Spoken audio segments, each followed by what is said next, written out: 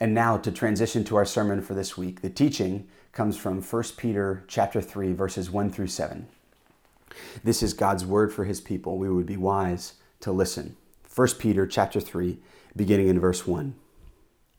Likewise, wives, be subject to your own husbands, so that even if some do not obey the word, they may be won without a word by the conduct of their wives, when they see your respectful and pure conduct. Do not let your adorning be external, the braiding of hair and the putting on of gold jewelry or the clothing you wear, but let your adorning be the hidden person of the heart with the imperishable beauty of a gentle and quiet spirit, which in God's sight is very precious. For this is how the holy women who hoped in God used to adorn themselves, by submitting to their own husbands, as Sarah obeyed Abraham, calling him Lord. And you are her children, if you do good, and do not fear anything that is frightening. Likewise, husbands, live with your wives in an understanding way, showing honor to the woman as the weaker vessel, since they are heirs with you of the grace of life, so that your prayers may not be hindered. This is the word of the Lord. Thanks be to God. We're in a series in the book of 1 Peter. 1 Peter is written to a marginalized people, and last week and this week we get to look at two pretty controversial passages. Last week it was about governing authorities and our role in society. This week, husbands and wives. And the passage that we're looking at today is one that has historically over the years been abused, but I think much of the abuses of this passage have come from pulling it out of its context and not seeing who Peter is writing to. And so I want to start by just illustrating the importance of context. If you were to read a transcript of a conversation in my home, and you read this, she got upset and yelled, and Brandon said, "You're grounded." Knowing who the she is matters. Right? I have 3 daughters between the ages of 3 and 10 and 1 wife. And so knowing who she is matters. If I said, "You're grounded" to my 3-year-old daughter, that's not a real punishment. If I said, "You're grounded" to my wife, that leads to my punishment. The only appropriate person for me to say "you're grounded" to is my 10-year-old daughter. Now, I know this works better if she were 14, but I'm working with what I've got. Context matters. Knowing who the she is matters. Because if you don't know who the she is, it could lead to abuses of both 3-year-olds and wives. It could lead to men thinking grounding a 3-year-old is appropriate punishment, or a husband saying "you're grounded" to your wife is okay, when neither are. What's the point? What's the point? In our passage, knowing who the she is matters. Because Peter is writing to a specific wife in a specific context with a specific point in mind. So let's get into the text. Let's get into the text, and we will let the context emerge and help us hopefully understand and apply this passage. Let's go verse 1. Likewise, wives, be subject to your own husbands, so that even if some do not obey the word, they may be won without a word by the conduct of their wives when they see your respectful and pure conduct. Okay, let's talk first century context. The first century context that Peter was writing into. Almost all historians agree that in the early church, women were particularly responsive to the gospel message, to the message of Christianity. And so what we had was a lot of married women who converted to Christ, who converted to Christianity, and then we ended up with a significant number of mixed marriages, wives who worshiped Christ, husbands who worshiped their gods. And so who is Peter addressing here? The wife that Peter is addressing is the Christian wife with a non-Christian husband. And so in this first century context, what would life have been like for the wife who converts to Christianity. Well, Karen Jobes, New Testament scholar, I've cited her the last few weeks. I found her so helpful understanding the book of 1 Peter. Here's what she says about what life would have been like for the wife in the first century who converts to Christianity. A wife's conversion would likely provoke antagonism from her husband. In Greco-Roman society, it was expected that the wife would have no friends of her own and would worship the gods of her husband. First, the very fact that a woman would adopt any religion other than her husband's violated the Greco-Roman ideal for an orderly home. Second, the husband and society would have perceived the wife's worship of Jesus as rebellion. So Peter, knowing what life would have been like for these wives who converted to Christianity, knowing what their home life would have been like, knowing the challenges that their newfound faith in Christ would have produced for them, says this: be subject to your own husbands. Be subject to your own husband. Now, I want to pause and address something real quick, because I know some of you right now are hearing that. You hear the phrase, you read the phrase, be subject to your own husband, and you say, no way. I simply could not believe a Bible that says, wives, be subject to your own husbands. And I want you to know that if you say that, here's what you're saying. You're saying, I could never have a Bible that disagrees with me. But a Bible that cannot disagree with you is no Bible at all. You see, listen, the Bible challenges and disagrees with and argues back against the values of every culture under the sun. It's one of the ways that we know the Bible is not culturally derived, but from God. Okay. But I do want you to see what Peter is doing here. Because what Peter is doing here really was found nowhere else in the ancient Greco-Roman world. This was unheard of.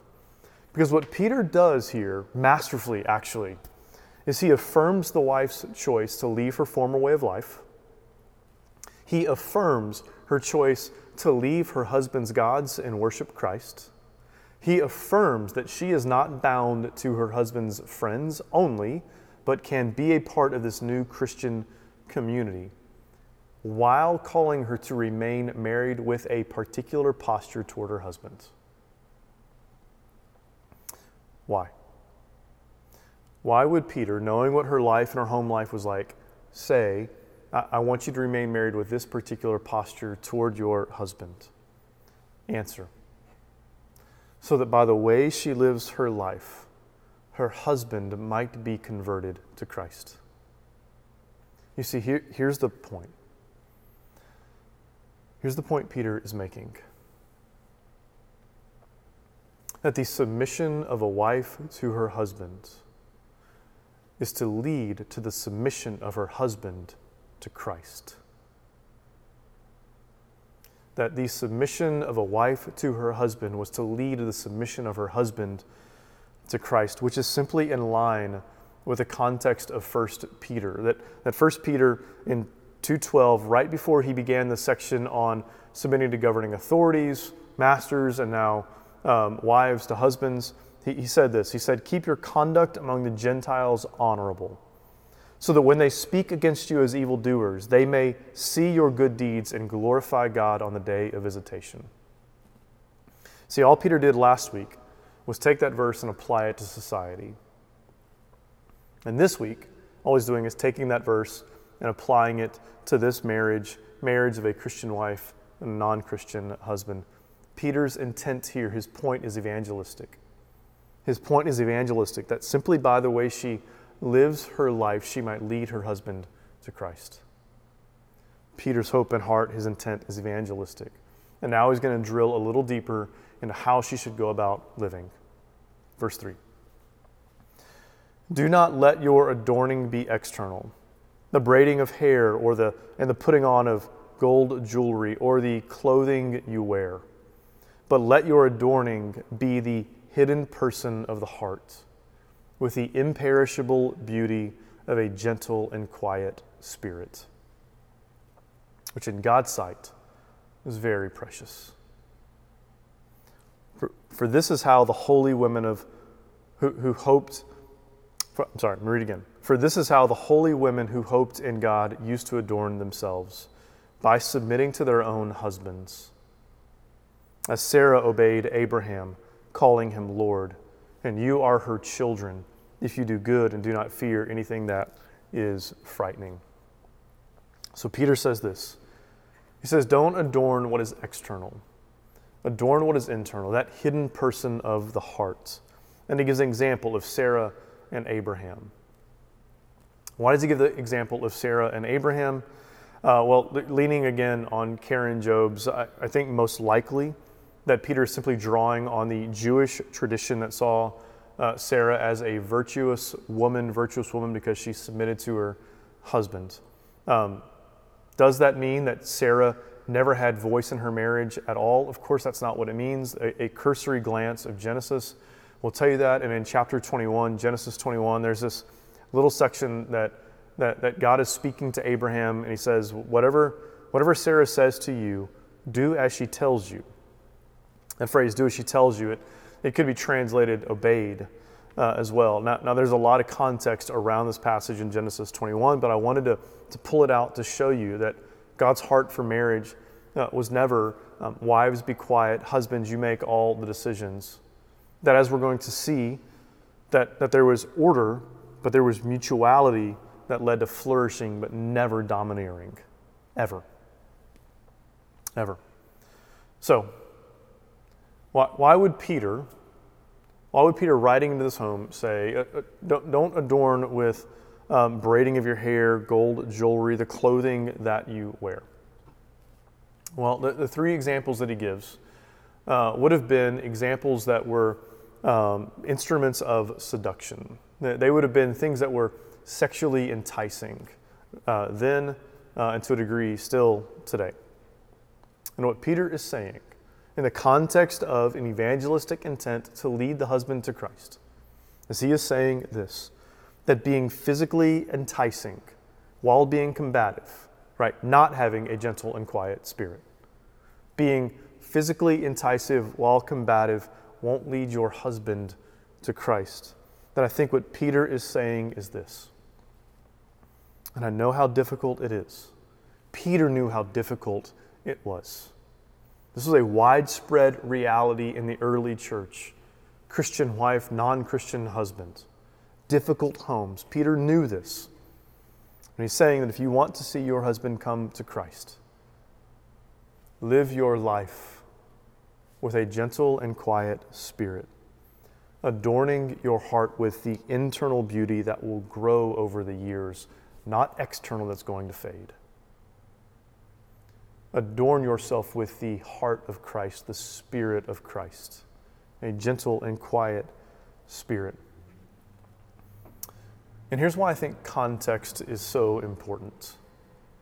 Because I think when Peter is writing this, I think I can make the case that when Peter is writing this, he has in mind those particularly difficult marriages. Those first century, wife who converted to Christ, difficult marriages. This is how he opened his letter. If we could go back to chapter 1, he said, "In this you rejoice, though now for a little while, if necessary, you have been grieved by various trials." I don't think it's outside the realm of possibility that for some people, Peter is thinking of their marriage as a trial, one that grieves. Verse 7, "So that by the tested genuineness of your faith, more precious than gold, that perishes though it is tested by fire, may be found to result in praise and glory and honor at the revelation of Jesus Christ." Listen to me. Some of you are wives in very difficult marriages. Your husband has walked away and abandoned the faith. The Lord has saved you, but not your husband, and now you have a combative home. Faith is a priority for you, but it's not for him. Addiction has created emotional, spiritual, physical distance inside your home. And your marriage, it feels like a trial that grieves the soul. I want you to hear Peter saying that your faith is more precious than any gold that you could ever put on. And his words, Peter's words, the words of the Scriptures, as difficult as they might be, they are for you, and you can trust them. You can trust them. It may or may not lead to the husband who worships Jesus. It may or may not lead to the marriage that no longer feels like a trial. But Peter's words are still for you, and you can trust them. Now, some might be asking, well, what about an abusive home? What about a physically abusive home? Well, there is nothing in this passage or any other that would suggest staying in an abusive or dangerous home is good, wise, and right. In fact, given the first century context Peter's writing into, it would have been counterproductive of having evangelistic and apologetic homes. I don't have time to get into that, but it would have been counterproductive. But now Peter, he's going to turn to husbands, and he's going to give a directive and a command that would absolutely prohibit any and all abuse by husbands. Let's look at it, verse 7. Likewise, husbands, live with your wives in an understanding way, showing honor to them as the woman, showing honor to the woman as the weaker vessel. That's speaking probably physically. Since they are heirs with you of the grace of life, so that your prayers may not be hindered. So Peter shifts his focus from Christian wives with non-Christian husbands to Christian husbands, and he opens with the line, live with your wives in an understanding way. Now, there's something I want to point out to you. The phrase, in an understanding way, it is very difficult to translate, and I'm not going to critique the translation because I don't know a better way, to be honest, but I do think that there's something underneath inside it that gets missed. Where it says in an understanding way, literally, the Greek text there, the New Testament, if you don't know, is written in Greek. We translate it into English. It's according to knowledge or according to knowing. Why does that matter? Because in the Bible, knowing is often used of sex. So an example, Genesis 4:1, Adam knew Eve and she conceived. Now, Peter's not saying live with your wife by having sex with your wife, but I do think underneath in the providence of God and the usage of this word as a Spirit inspired the Scriptures, I do think that, and given the context of adorning your wives, don't adorn yourself with what is sexually enticing. I think that underneath it all we can see this though. Peter's saying to husbands, live with your wife as if you really believe that you are one flesh, that you are united together as one. Live in such a way that reflects the kind of union that you are in. How? By showing her honor, recognizing the mutuality of marriage in the honor that you show her. Show her the kind of honor that culture shows you. Husband, you first century husband who are honored and esteemed in society, you take the honor you get out there, you show her that kind of honor in your home. Listen, while Greco-Roman culture might be saying to your wife that she is a second-class citizen, you show her the honor of someone who is first class. Let me illustrate this. I've never flown first class. If any of you want to rectify that, I'm all ears. But when I walk past the first class section on the way back to coach, my section, I walk past and I'm just aware. I'm aware that we just lead different lives. And I think Peter is saying, here's what I want you to do. I want you to show the kind of honor to your wife that says to her, you don't belong on the back of the plane, you belong in the front of the plane. You have the same honor and dignity of somebody who sits in first class. Treat your wife that way. Why? Because she is an heir just like you. She is an heir of the grace of eternal life. And among my people, there are no second-class citizens. There's no hierarchy in my people. That she is an heir of the grace of eternal life.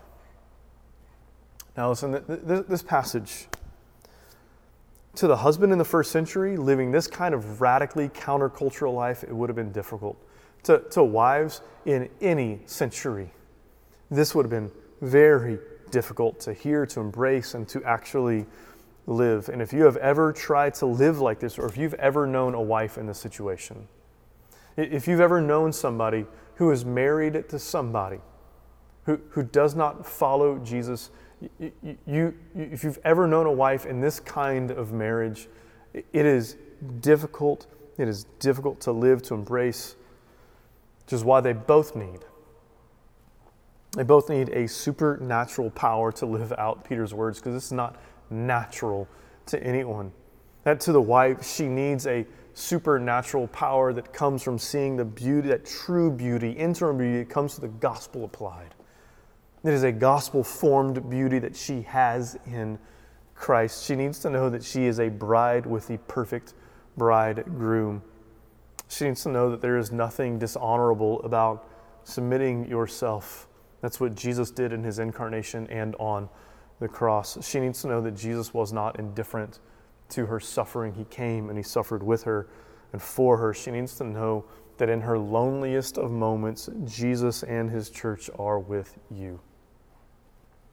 And if you are the wife in the difficult marriage, I want you to know that Sojourn is with you and for you and wants to be alongside you. If you're living through the aftermath of one of these difficult marriages falling apart, Sojourn wants to walk with you, be alongside you, and come around you and love you like family. It's the kind of church that we are and we want to remain. And the husband needs to know that the power to live like this comes from seeing Jesus as the bridegroom who died for his bride. Seeing that Jesus looked out at the mob, looked at the soldier nailing him to the cross, knowing that he could have called down an army, but instead on that cross called down the justice of God on him. Dying for the husband who has to relearn how to treat his wife, dying for the wife in a difficult marriage. This is where the supernatural power to live this out comes from. It comes from the gospel applied. It comes from the gospel embraced. Husbands, we want to walk alongside you as we all relearn, as we're learning together what it looks like to lead and to love and to care for our wives, and wives that are in these difficult marriages. We want you to know that we want to be around you and love you and walk with you like family. This is a difficult passage. It simply is. It's a challenging passage. Living it would have been unnatural to the first century wife or the first century husband. It is unnatural for us today. Which is why it takes a supernatural power of the gospel to live it, to embrace it. It takes a supernatural power of the gospel to form a community that can come around husbands and wives and walk together and to live like family, being this redeemed family together. So that those who might feel marginalized in their homes know that they are never marginalized in our community. This takes the power of the gospel and the power of the Spirit lived out among us to be that kind of community. I want to say it again before I pray and close. To the wives who find themselves in these kinds of difficult marriages, we love you, we are with you, we are for you, and we want to walk with you. Not just for you, but so that your husband might come to know Jesus. And for those who are living with the aftermath of this kind of marriage falling apart, we want to walk with you, love you, and live with you like family. This is the kind of people we want to remain. It's the kind of community we want to be. Let me pray. Father, I know that in the limited time we have, I feel like there's just so much that you want to say to your people. And that we often have time to just scratch the surface of it. I feel that again right now. Spirit, I'm asking you to gently speak words of comfort and encouragement to those wives and husbands who need it right now. In particular, the wives in difficult marriages, those who really are living the life directly, the life that Peter is writing into.